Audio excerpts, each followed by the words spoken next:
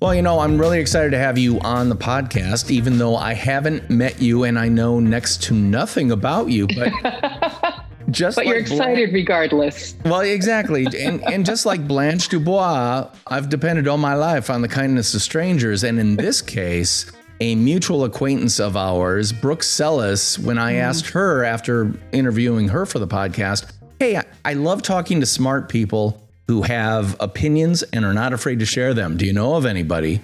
She said, oh, do you know Katie Robert? And I went, no, tell me more. She said, well, let me connect you two. And so we got connected and I asked you on the podcast. And I would just like to say, welcome to the Nonfiction Brand Podcast, Katie Robert.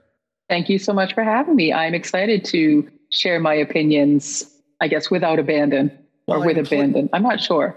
Please do, because what I find is, well, I guess I should say informed opinions, not just opinions. Yes. Because we live in a time where people say, well, that's just my opinion. And it's like, yeah, well, flat earth, that can be your opinion, but let's not talk about it. We don't need to. Let's talk about informed opinions.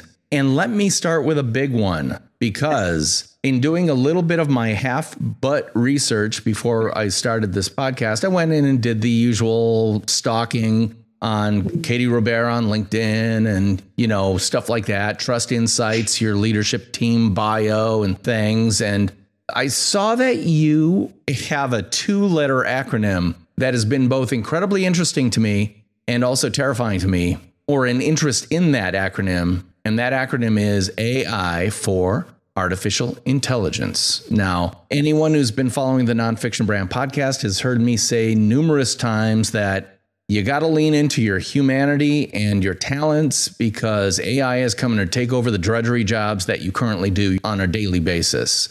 And I would love to get your opinion about that, because again, well, before we do that, let me back up and say, Katie, can you give us 30 seconds on who you are, what you do, and how you do it? Yeah, absolutely. So as you mentioned, I'm Katie Robert, co-founder and CEO of Trust Insights. I, for the most part, if you want to sort of break it down, I keep the trains running, I wrangle the cats, and I make sure things are getting done without spending too much money. So that's sort of like the gist of what it is that I do. I call the shots and I boss people around. I'm a professional bossy pants. How I do it? Well, I do it from my home. I do it with my 2 very loud dogs. They will not be making an appearance tonight. My husband is home, so he's wrangling them. But for the most part, any recording, meeting, someone has gotten to know one or both of my dogs, either on camera or very loudly in the background. So I do it with lots of patience and the mute button. Yeah. Well, I have to ask you a very, very important question, because, again, if you listen to the Nonfiction Brand Podcast, I'm a huge dog lover. What kind of dogs do you have and what are their names? I have 2 Newfoundlands. Oh, my God. Those are massive beasts. Yes. So my 12-year-old distinguished gentleman is Cornelius. He's 200 pounds. And so, just a tiny little baby. And then Mocha is the 8-year-old, about 100-pound, just spitfire, loud, cuckoo banana pants. Yeah. Wonderful dogs. And well, any dog is a wonderful dog, but I know Newfies a little bit, and they're huge, but yes, they're like the biggest goofballs around. I call Cornelius my office manager, because he's usually, there's a rug behind me where I'm sitting in my office, and he's usually laying right behind me, so I can't move my chair. And first thing in the morning, if I'm not immediately in the office, he starts yelling at me to go in the office, because that's where he wants to be. So I have an office manager and a micromanager. Oh, that's wonderful. That's interesting, because again, we're going to get into this about the whole AI thing and all that stuff. Mm-hmm. You are, do I want to say data science adjacent, or are you fully, I'm trying to understand. You kind of indicated that you're on the operational side of what Trust Insights is about. Mm-hmm. And from what I understand about Christopher Penn, your co-founder, he is a true data scientist. Are you a STEM adjacent operations engineer type? I think that that's definitely a more accurate description. I am the first one to admit that I'm not a data scientist. I'm not the person who is getting into writing code, but I've managed engineering teams long enough to know how to read and interpret code. I just don't have an interest in writing it. I can do some of what Chris can do, but not all of what Chris can. I am more on the, okay, so you built this thing, so what? How do we sell it? What's the use case? How do we productize it? So I'm more on that side of the equation where he's more of the inventor, the innovator. So it's a good complement. But so I think data science adjacent, more on the operational and engineering side of things, does definitely make sense. Yeah. So, and I'm going to use another favorite term of mine. You are the human interface between people who are a little less human, a little bit more binary in the way they view life, the world, and certainly humanity in general. Yes, I think that that's definitely accurate. It's funny. Every job I've ever been in, for some reason, I always find myself either gravitating toward or being assigned one of the more reputationally difficult people in the organization. And then I'm the person who becomes like that wrangler or whisperer, because it's not that the person's difficult. It's just like you have to learn to speak their language and pick up on those nonverbal cues. And really, at the end of the day, they just want to be heard, and they tend to be too smart for their own good. And so that's really where I fit in, as I can help interpret and explain what the heck is going on in a way that people don't feel intimidated, and we can make artificial intelligence very approachable. And that's one of my goals, is to make artificial intelligence approachable for not just marketers, but for anyone who's interested in learning about it. A lot of people should be interested in learning about it, because it's going to become a bigger and bigger and a bigger and bigger part of everything moving forward. So much so that if you put your doom and gloom hat on, you could say there are millions of jobs that are going to be lost to AI. And that's unquestionably true. If you look at over-the-road truckers, 2.7 million Americans are over-the-road truckers. Those jobs are going away as soon as AI can competently get a load from Chicago to Los Angeles, especially when it comes to self-driving trucks and all that stuff. Same thing, cashiers, it's the Google stores where you walk in, you grab something, you walk out, they do the automatic reading, all that AI, blah, blah, blah. If you're a cashier, by the way, 2.5 million Americans are cashiers, you might want to lean into another skill set. And I want to kind of round this about to point at you and say, you're doing a job or fulfilling a role that I think is absolutely right for a ton of different people. And that is being the human between the things that need to have an interface. Like a data scientist, I don't know Christopher. I'm not going to throw the word genius at him, but let's say you've got that kind of genius mentality that is, I can't talk to people because they just cannot keep up with me. Well, if you're a person who can keep up with them sufficiently that they go, okay, of all the human beings that walk the face of the earth, you're one of the ones that don't annoy me as much. Okay, I can talk to you. And then you've got other people that are like developers and coders who might be needing to flesh out the genius idea so that it becomes a marketable product. So you're squarely you're the hub. You're the human hub in what could be mistaken to be this technological hive mind. The fact is, there is no hive mind. There are individual minds that can form a hive mind if there's understanding and communication. And guess what that requires? It requires someone like Katie Robert, right? It does. And I think you just accurately described my relationship with Chris. I am one of the humans that annoys him lesser than most, which is why he let me stick around. No, but in all seriousness, I've always had an aptitude toward technology and engineering. But again, as I mentioned, I'm just not interested in actually sitting down and writing code.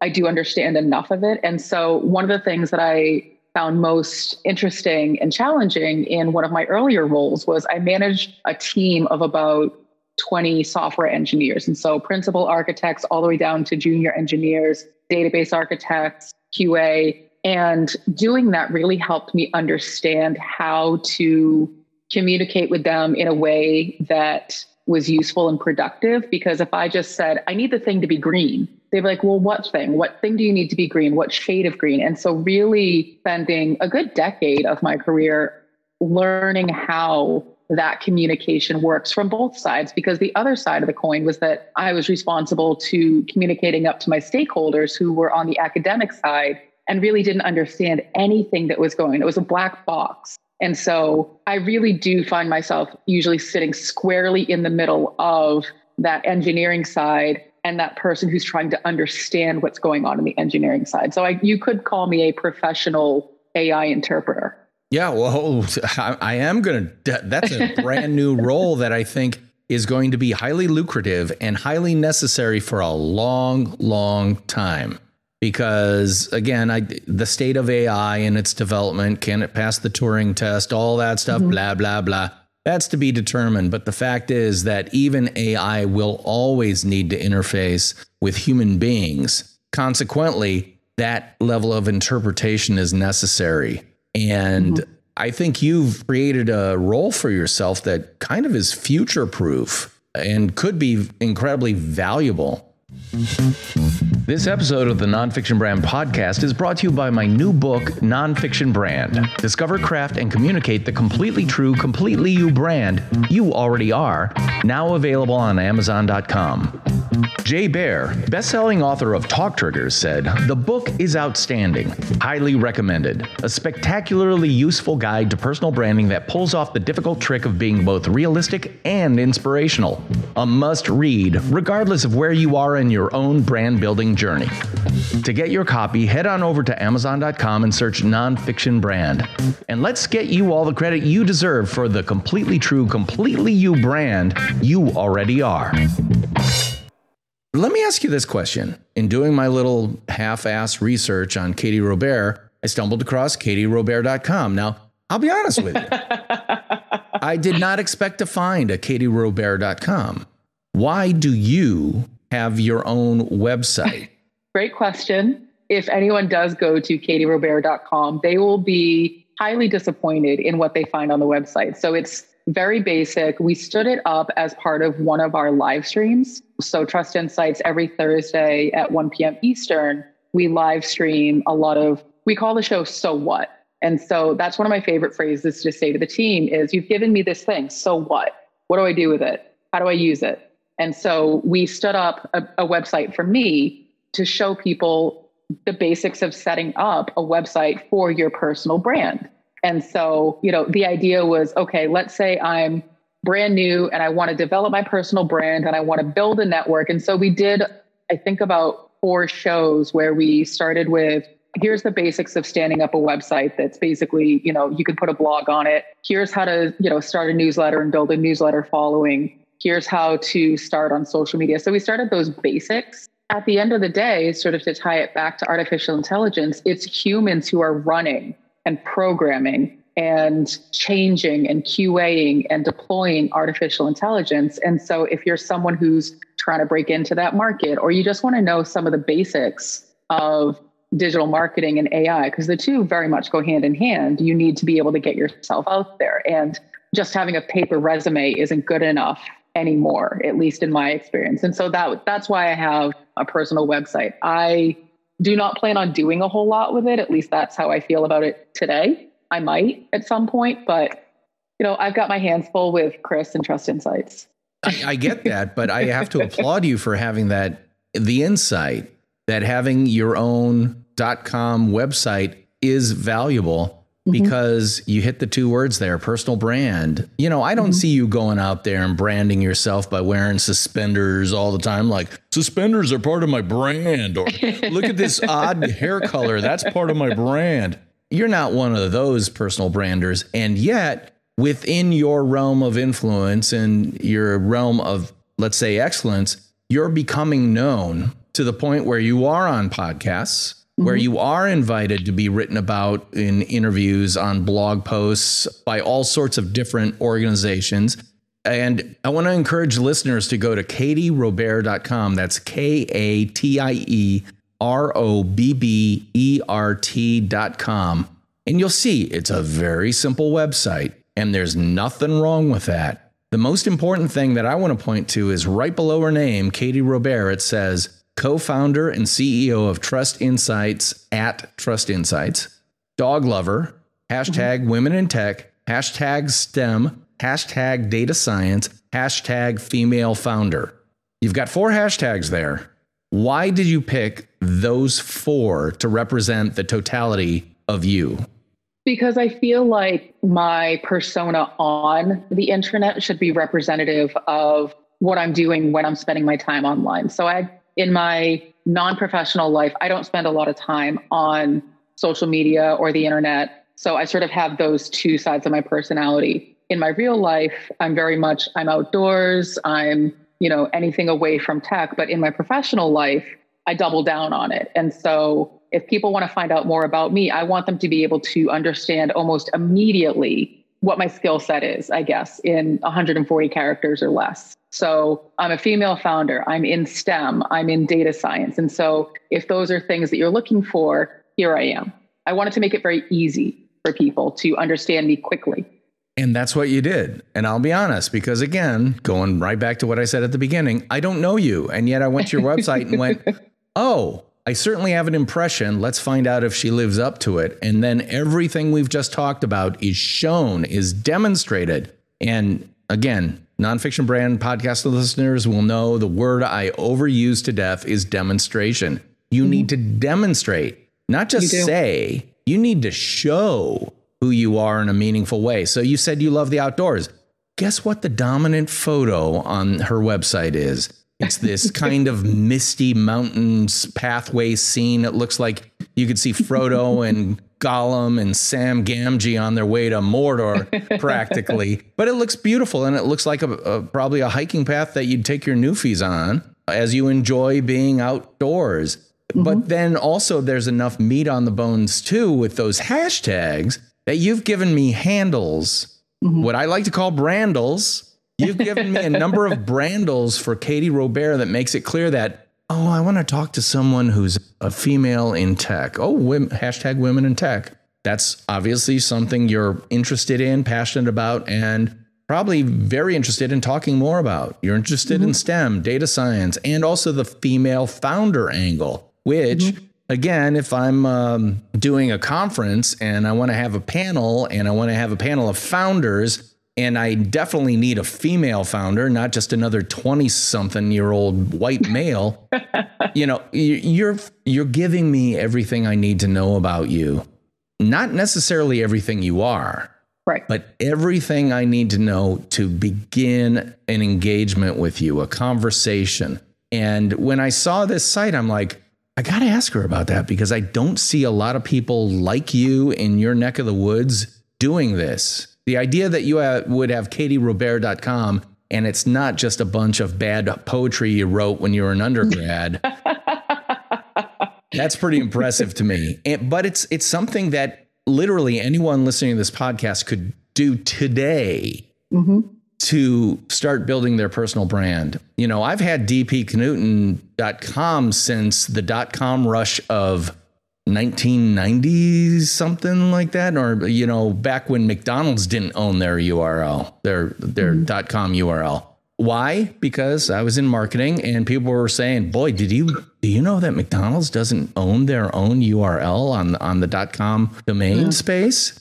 And that's the day that I went out and I've had mine. It's not because I'm a massive narcissist, although that might have something to do with it. But it's really about being able to own who I am, what I do, and how I do it, and project it to the world at large. And again, it serves as a great aggregator for all the stuff. Like you've got a podcast tab or button there where you can go and you can see some of the podcasts you've been on. There's a blog set up, but not used. Yes. We set that up as a demo because my other two partners, Chris and John, both already have websites and their personal brands are well built. And so it was just an opportunity since I was such a clean slate. And so I actually owned my URL for a couple of years before I did anything with it. I'm actually a little bit late to the marketing game. I spent so many years in academia that I've only really been in like true marketing. I did product marketing in clinical trials, very different from digital marketing. And so I've really only been in this world for about 5 or 6 years, which, as you know, as a marketer, that's still considered a newbie in some respects. And so I haven't had my domain all that long, but I did have the foresight to register both my maiden and married names as domains. That's so important because I always operate on the kind of premise that if it can happen, it eventually will happen. Meaning that if I don't own my URLs and just about any common misspelling of it, my worst enemy on their worst day is going to go to Squarespace and put up something that is terrible. And if it can happen, it will happen. I prefer them not to be able to make it happen. So it's not only the smart thing to do, it's the safe thing to do. But especially now that we're kind of coming into a new phase of humanity where you better become more human and let people know what you are in terms of a human, what you care about, what you do, how you do it, all those personal branding things. It's more important now than ever. So kudos to you for doing that. I want to talk to you a little bit about the whole women in STEM thing, or STEM, science, technology, engineering, and mathematics. Obviously, that's huge. If you've got kids, you want to make sure they go to a school that has good STEM programs. You know, same thing with colleges if you've got college age kids and stuff like that. And how many articles have been written and read about the shortage of women in STEM fields? By you taking that on as kind of a tentpole thing that you stand for, can you tell me why you did? Why did you select STEM, specifically hashtag STEM? What does that mean to you? What do you hope that you get out of that, or how you can support that? Well, so what it means to me is, you know, it's my area of focus in my professional career. So I focus on science and technology and engineering and math. And those are things that all go into creating artificial intelligence, but they're also things that go into creating good digital marketing as well, if you really break it down.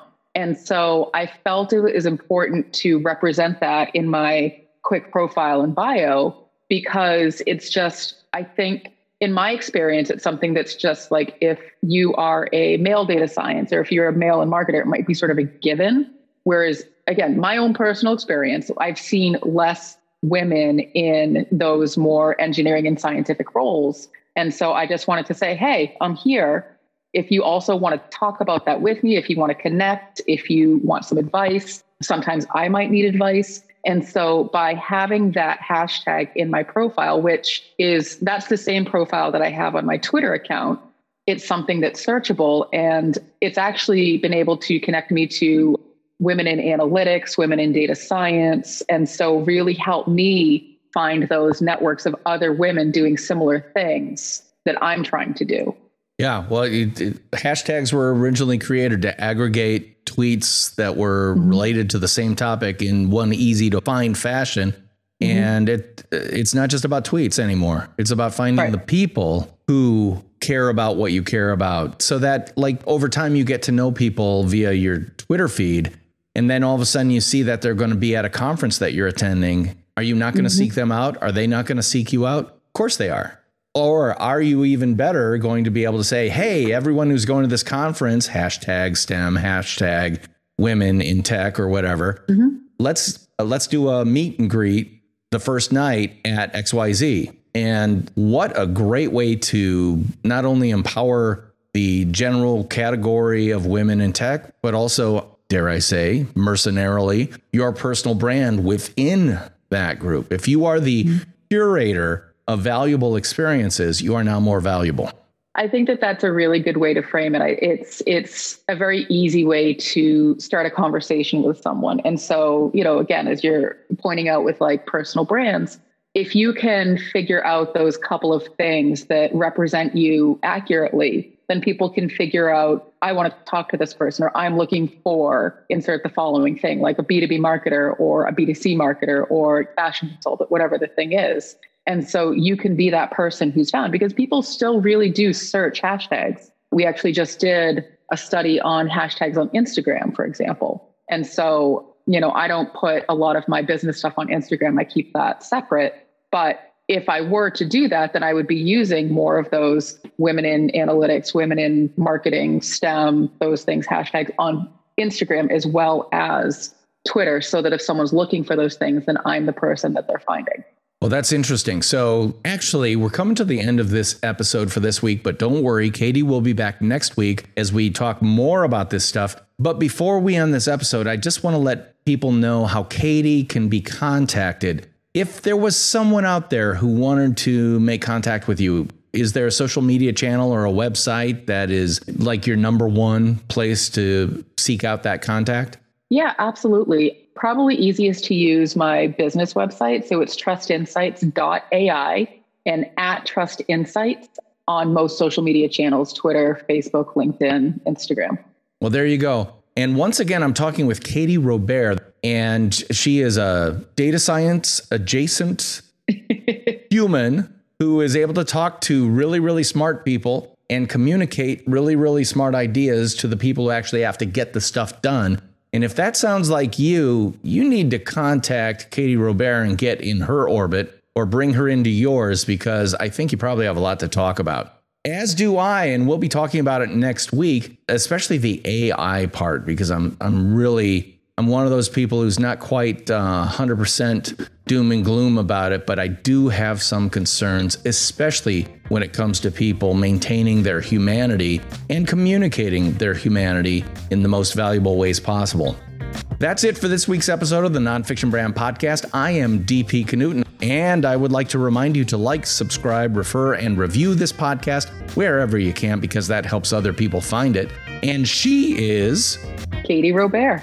And we'll be talking at you again next week. Bye-bye.